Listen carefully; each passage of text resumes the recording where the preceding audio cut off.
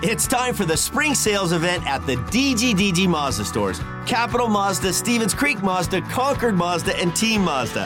Hey, it's Sean Delgrand. And right now, we've got a huge selection of brand new Mazdas with exciting spring incentives across our entire lineup. Plus, you can buy your new Mazda completely online with our exclusive no-brainer checkout. Don't miss the spring sales event at the DGDG Mazda stores in San Jose, Concord, and Vallejo.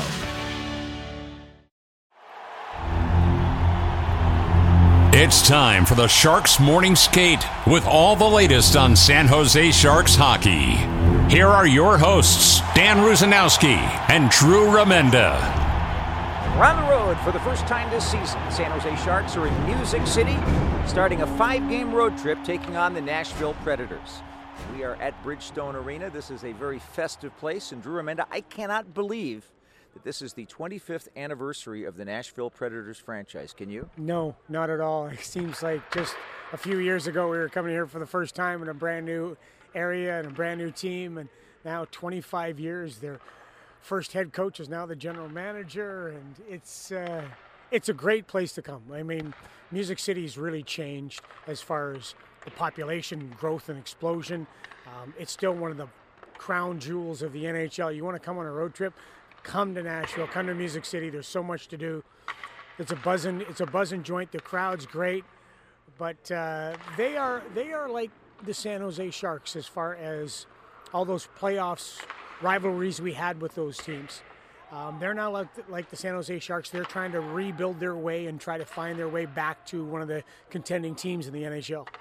Well, they didn't make the playoffs last year, but they were awfully close, and this is a hockey team that made a big move at the end of last season, trading Matthias Ekholm to the Edmonton Oilers. He was kind of a stalwart on their defense, but if you look at their team, they really haven't missed too much from him leaving. In fact, you got Roman Josi, the captain of the team, and Ryan McDonough as the two real anchors in that top four. But Tyson Barrie here coming in, I think might have a rejuvenation of his career.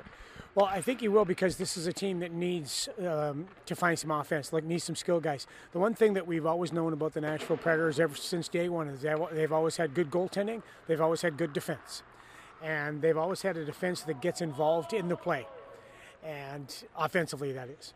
And what the Nashville Predators are looking for is some skill to put the puck in the net, like the Sharks, and Tyson Barrie can help that. Andrew Burnett, the head coach, talked to us this morning and talked about the fact he wants his power play to start getting more in sync, and certainly Tyson Barrie will help that. He's a guy who moves all over the ice, very good at getting up on the play, good shot, moves laterally on the board, on the blue line. He's dangerous when he's out there offensively. Might another underrated acquisition be in the presence of Ryan O'Reilly because of the leadership that he has, the experience that he has. He's a Stanley Cup champion, and he's a guy that seems to be at his best when games really matter. Face-off guy, man. I mean, he's one of the best face-off guys in the National Hockey League and has been in his entire career. So when the game's on the line, as you said, if it's close one way or the other, out comes Ryan O'Reilly, no matter where the face-off is, and in the opposition zone or his zone, he's the guy that they depend on to win the draw. Very smart player, and you're right. You cannot understate, or overstate, I should say, his importance with this team when it comes to leadership. He is one of the wonderful leaders in the game. So I think it's a veteran move, obviously. If you're a new coach from the team like Andrew Burnett, Andrew's going to need some help, right? You need those guys who are going to help mold the identity of your team and try to point the younger guys in the right direction. Ryan O'Reilly's a perfect candidate for that. How about Andrew Burnett? Started, when Nashville started, was a big part of the early years of this team. Took over in Florida with the tough situation there. Took them, really, really far in the Stanley Cup playoffs. And then, even though they went to Paul Maurice last year and took another step forward going to the final, he ended up going to the New Jersey Devils, becoming part of that team's renaissance. And in a sense, that experience, as much as anything, has prepared him for this. There's not one coach I've talked to or one person I've talked to in the National Hockey League when you talk about Andrew Burnett who doesn't have rave reviews about the man and about the coach. Just like David Quinn. Just like David Quinn. It's different paths to the NHL, but really smart. Again, we talked to him this morning and talked about the differences of when he played, how his coaching changed from when he played to when he first started coaching to where he is now. And he gave us a very, very articulate, intelligent, deep answer on that, and it's something that he has read a lot on, and how to change, being an older person, and not our age older, but older person trying to deal with the younger guys, and the players now are different. Andrew is a guy that's a great choice by Barry Trotz, the new general manager. I think when you're looking for, if you look at the Sharks situation and the Nashville situation, they're similar. I think Nashville's a little bit ahead, but as far as the coaching staff goes, I think that both organizations have got outstanding coaching staffs to help lead them to where they want to go in that next step. We haven't been here for a couple of years because the last time we were here was before the team went to Prague. The road game against the Predators last year was slated for Prague, so we never came to Nashville as a city. But here we are in the bustling metropolis now that is Nashville, and we've got an interesting game tonight. The San Jose Sharks are the only team left in the NHL that has not gotten a win yet, and they should have at least one. I'm thinking that Colorado game should have been an upset victory. However, unfortunately, they were unable to do that. They only had to settle for 1 point. But did they get any closer in the Boston game, or is there still a long way to go? Well, David Quinn said after the game they took steps. And Danny, the big thing is, like, let's face it, it's how they got to find some offense. And you can't just have Philip Sedina and Eklund and Bordelot getting your offense. You can't just have that one goal a game. You're not going to win. You need three. Right? You might need four. Right. So anyway, 3 to 4, because the league is starting to score more. You got to find a way to get some offense. The way to get some offense is, number one, which they did against Boston, spend more time in the offensive zone. I thought they did a better job as the game progressed. But number two, that power play's got to start kicking into gear. But you also have to generate penalties. Power. You do that by moving your feet. Exactly. Right. So a lot goes into that, but offensive zone time, getting a little dirty in front of the net. I really liked Zetterlund and Sturm and Smith. I thought they had the right idea of how they get in the offensive zone and stay there and grind it out. But they need more offensive zone time. They need more on their power play. They got to find some of, like, Barabanov, Duclair, Hoffman, Hurdle. They got to start putting the puck in the net. That's why they're here.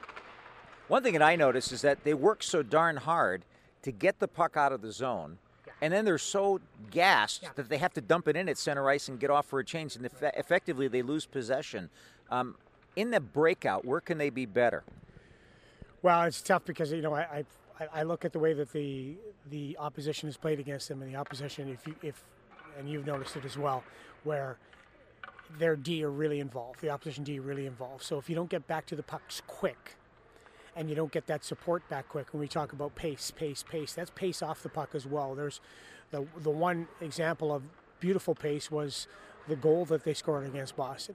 As soon as Boston entered the zone, boom, Burroughs was on his man. Great second support by Hurdle. 3 and 4 guys, they take off. Barabanov and Duclair, they're getting out of the zone, and boom, they're there. But you got to have a quick close to the man with a puck, and you have to get back to pucks quick. Your second quick back in the zone has to be there like that, and then move that puck quick. But pace. That's going to be tough today because Nashville, from what I've seen, is playing with a higher pace than they did last year. And then when you get into the zone, they've got Juuse Saros, who's an outstanding goaltender. And that brings up another interesting point. He's only I say, 5'11". Back in the day, that used to be a decent-sized goaltender. Now everybody seems to be 6'4", 6'5". The shorter goaltender, in quotes, is sort of becoming a dinosaur in the NHL. But what is it about Juuse Saros that makes him still effective in today's game? His athleticism. I've always thought when you watch Juuse Saros, again, that goes back to looking at this team and being a team that always had good goaltending. His athleticism is great. He goes side to side better than most goaltenders, even though he has to travel a little bit farther, if you know what I mean. He's a guy who he's really worked at perfecting his craft, but his athleticism to me is what marks him as different from. I'm not saying the big guys aren't as athletic. I'm saying his athleticism is something to watch, though. Final thought, how would you do the goaltending on this trip? That's a great question. I'd probably come back with McKenzie tonight, and then I would just, me, I'm a big earn your starts guy. If McKenzie comes back and plays great, then he's earned his next start. Well, that's how it's probably going to be, because Drew Remenda can read the minds of every head coach in the NHL. And that's one of the real benefits of listening to the Morning Skate. We're on the air today at 4:30 Pacific time with all the action. Game 1 on the road, the Sharks and the Predators. Thanks for joining us. You've been listening to the Sharks Morning Skate. Make sure you're listening all season long to the latest Sharks news and information right here on the San Jose Sharks Audio Network.